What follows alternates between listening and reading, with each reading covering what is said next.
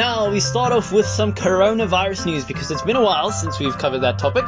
Now, in the last 24 hours or so, news has broken of a new variant of the virus known by the IP address 1.1.529. And as luck would have it, the virus originates in our dearest South Africa. Doesn't it suck that South Africa isn't known for anything else during the pandemic other than creating coronavirus babies? And as a result of this, the UK has banned all flights from South Africa, as well as the Philippines, Germany, Spain, and Denmark.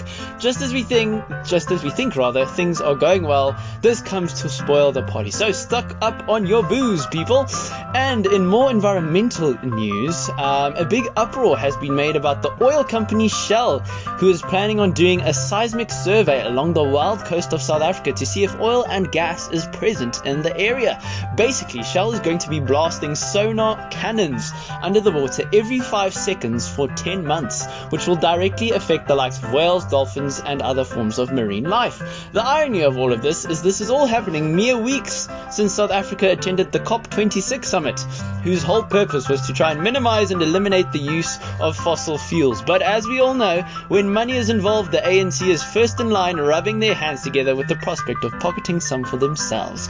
Speaking of incompetent governments, the ANC has come out and proposed a TV levy to counter the lack of people paying for TV licenses. The SABC therefore plans to issue a levy on every device that you are able to watch SABC channels on. So, every cell phone, laptop, television, etc. may very soon be costing you even more. And yes, the levy will be included even if you don't watch any SABC channels. So basically, you'll be paying for the government's incompetence once again. But hey, we still voted them into power in the last elections, so I guess we've got to smile and wave. And that is what the heck happened this week. Stuck in traffic? In Porch 3 cars qualify.